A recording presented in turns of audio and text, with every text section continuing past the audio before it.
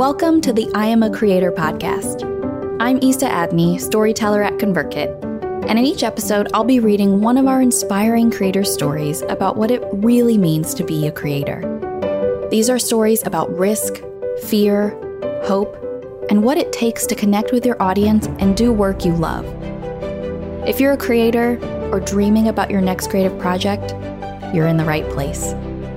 Because if they can do it, so can you.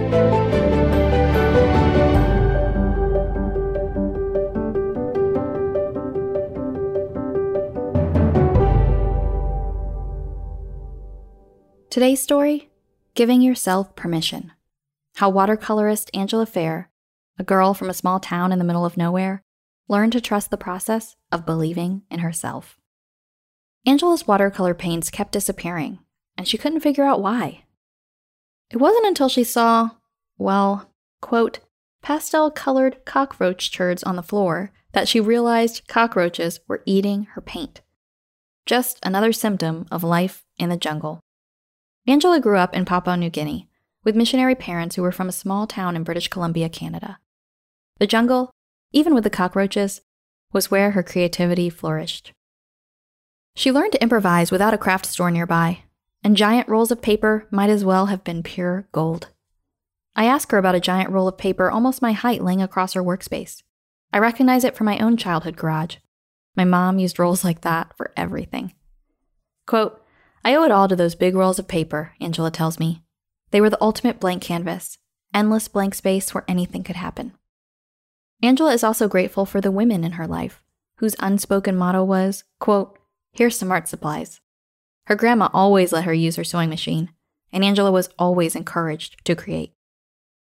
When she turned 18 and moved back to Canada, Angela was so excited about the opportunity to take a real art class that she signed up for the very first one available at the community center in her small town in northern British Columbia. It was a watercolor class. She was the youngest one in the class by about 50 years, but she loved the women there. Their encouragement meant everything to her. Quote, because making art alone in the jungle, you have no idea if what you're making is good. That community center watercolor class changed Angela forever. It sparked a lifelong love affair with watercolor, coupled with a driving fear. Angela met people who told her how they, quote, used to do art until they had kids or got busy or started working more hours. Quote, I was terrified that would be me. I was so afraid that I would become one of those people who used to make art. At 18 years old, she was determined to find a way to never let that happen. Angela didn't think that watercolor painting could be a career, though. Quote, I had no plans of being an artist as a career because I didn't know anybody who was making a full-time living as an artist, she tells me.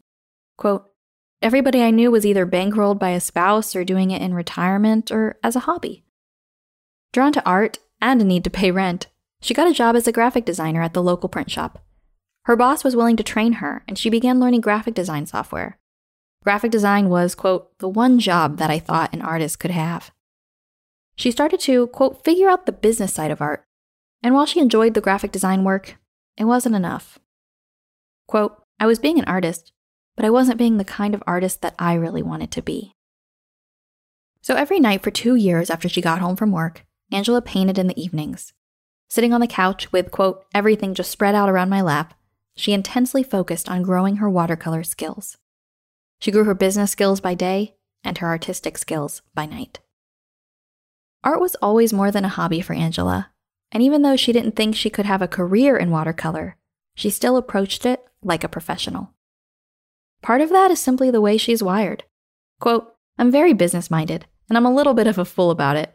I remember teaching myself to crochet, and after the very first thing I ever crocheted, I was like, wow, I should do this as a business and sell them. Angela's compulsion to turn anything she makes into a business isn't about money, though. It stems from an inherent drive to, quote, always want to do more with stuff, and a compulsion to answer this question after she creates something new. Quote, how can I get this out into the world? Naturally driven to share her art, it's no surprise that after creating her first full watercolor painting in 1998, a botanical floral, she thought, quote, this is good enough to put in the art gallery. Angela jokes about her, quote, foolish confidence, but really it propelled her. Belief, coupled with action, is powerful. Quote, I think we're always waiting for permission. somebody to say you're good enough to grab that thing that you want so badly. And of course, when you're a teenager, it's your friends and family telling you you're good at art. But I didn't really believe them because they loved me. They'll like anything I make. How she felt about that botanical floral painting, Angela tells me, was different, pivotal. It was the first time she formed her own opinion of her work. Quote, I needed that turning point where I decided. Angela knew without a doubt that she wanted to present her paintings professionally. Following the feeling that her work could be good enough to share, she looked up her town's local art society. The week after she created her first full painting, she applied for a membership and asked to show her painting in one of their art shows that happened twice a year. They accepted, and once she built a collection from those 2 years of evening practice, they asked her if she'd like to have her very own art show. To Angela, showing her art in her small town was everything. Quote, I'm a big fan of the way a small community can bring people together to create. She loved showing her art to others, and it further encouraged her to treat herself like a professional artist and her art like a business, even though she knew it would be, quote, very difficult to sell enough paintings to make a living in a small farming community. For Angela, even painting on the side was a huge win, a triumph over her biggest fear of being someone who used to paint. Soon after that first art show, she got married and had 3 kids in 3 years. She left her job to homeschool her kids full-time and hoped that her painting time wouldn't disappear completely. Angela remembers having 3 young kids as, quote, a very busy time. And while she let the seasons change her artistic life as needed, she never let it stop her or make her feel less than. Quote, I decided that I would feel good about my art if I could just get in 15 minutes a few times a week. She did her own painting while her kids napped. Quote, I made nap time creativity time and made sure she and her kids always had plenty of art supplies. Her new target was to make 3 paintings a year. Quote, and I usually met that target, so that felt good. It wasn't fading away. Angela also stayed involved in her town's art community. She started reaching out to nearby towns that also had shows and started entering local juried art competitions. She didn't win any.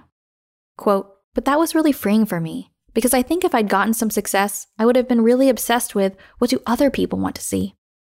It gave her relief to keep creating from her heart. But there was also, quote, a little secret part of Angela's heart that thought, I want to be a world-class artist. Quote, I knew some of the most famous watercolor artists in the world.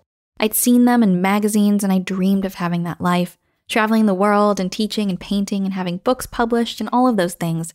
And yet I knew that was ridiculous. I was just a girl from a small town in the middle of nowhere.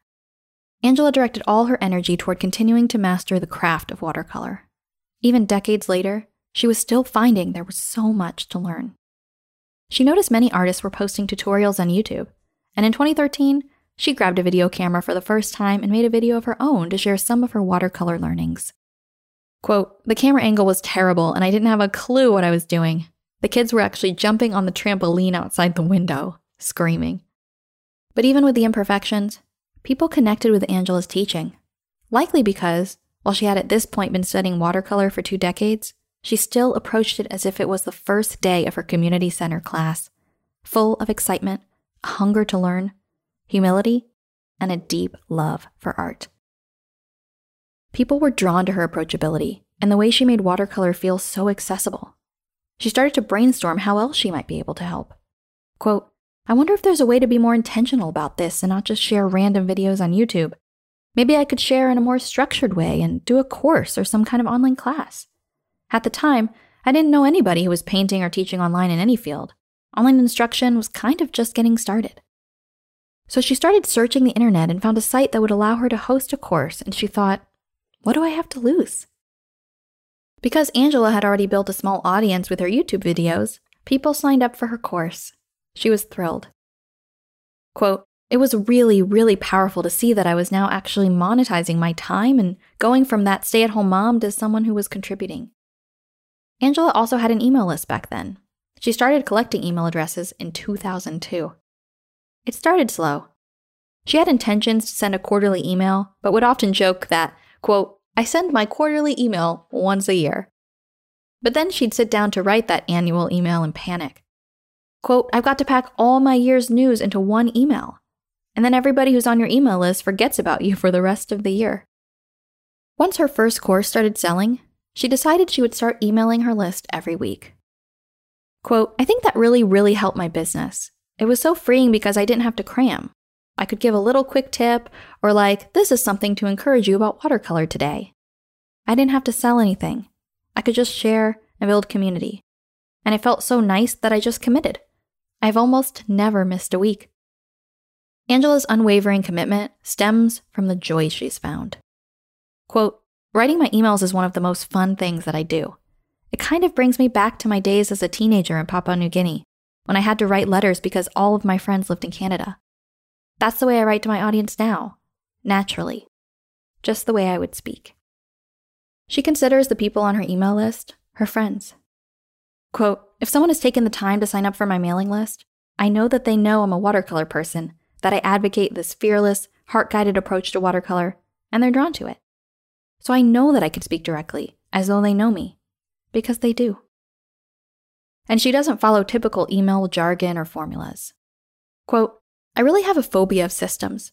There's a lot of stuff out there that says, here's what every email should include. But what has worked the best is just sharing who I am and thinking about the people on the other end, making it relevant to where they're at in their creative journey. She also writes for herself. Quote, I come back not just to who my audience is, but who am I? What do I need to hear? And so actually, I'm thinking of my audience, but I'm also preaching to myself every day. Trying to stay heart-guided in my painting process means I have to give myself quite a few little pep talks and try to keep fear and doubt from crowding in. Because, despite her early confidence, fear still found a way in.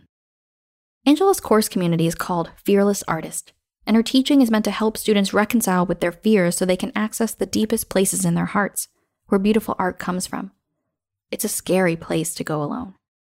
Quote, when I first started trying to paint from my heart, I wasn't sure people would understand. I didn't know what my heart on the paper would look like. Angela was terrified of being misunderstood. And every time she would try to paint from her deepest places, she'd hear a voice that said, quote, who do you think you are? You can't paint. Everything you do is derivative.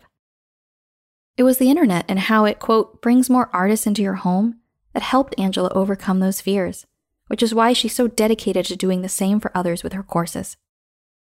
Angela's online teachers had a major impact on her artistic approach. Quote, these online teachers painted in a style that really connected with me, she explains. They had this level of trust in their audience that said, we don't have to spell every detail out in our paintings. We trust that you'll get it. And to me, that message was so powerful, and I wanted that in my art too.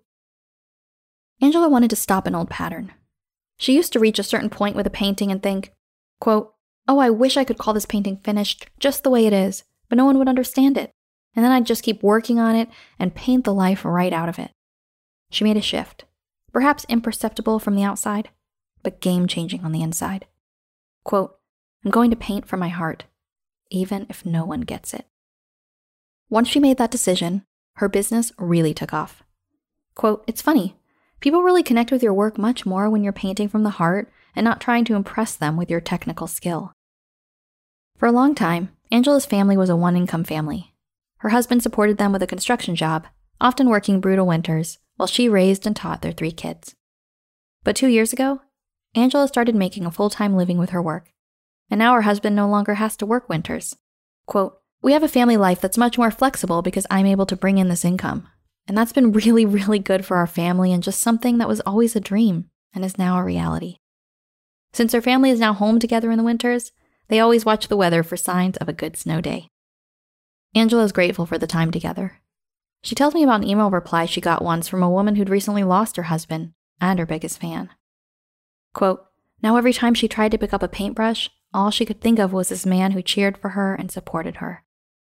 She thought painting would help her grief, but the grief paralyzed her. She was terrified of becoming someone who used to paint and reached out to Angela for help. Angela emailed her back, quote, give it time. Art doesn't have to be your therapy. You have permission to not find it comforting right now.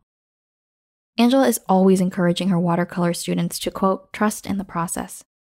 Quote, the tiny steps we make today feel small, and they don't feel like they're taking us anywhere. But you climb the mountain one step at a time. Nobody tries to run up Everest. So we trust that even when we can't see the destination, that those little things we do, like those years I spent in graphic design and the letter writing as a teenager, will take us where we want to go. We can't manipulate the timeline. We can't choose when success comes to us. So there really does need to be that trust in the process. Because worrying about it and trying to force it just doesn't make it happen any faster. Angela and the widow emailed back and forth for a long time, becoming pen pals just like in her jungle days. And one day, when the time was right, when she was ready, the widow picked up a paintbrush again.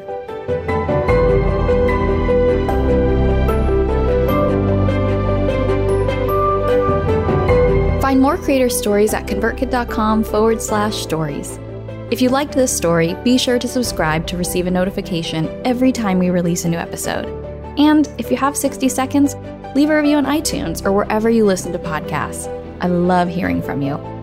If you found value or inspiration from this episode, it would mean the world to me if you could screenshot your podcast player right now, jump over to Instagram or Twitter, and tag ConvertKit. Because if you listen this far, you're a creator. Keep going, keep creating. Your story could be next.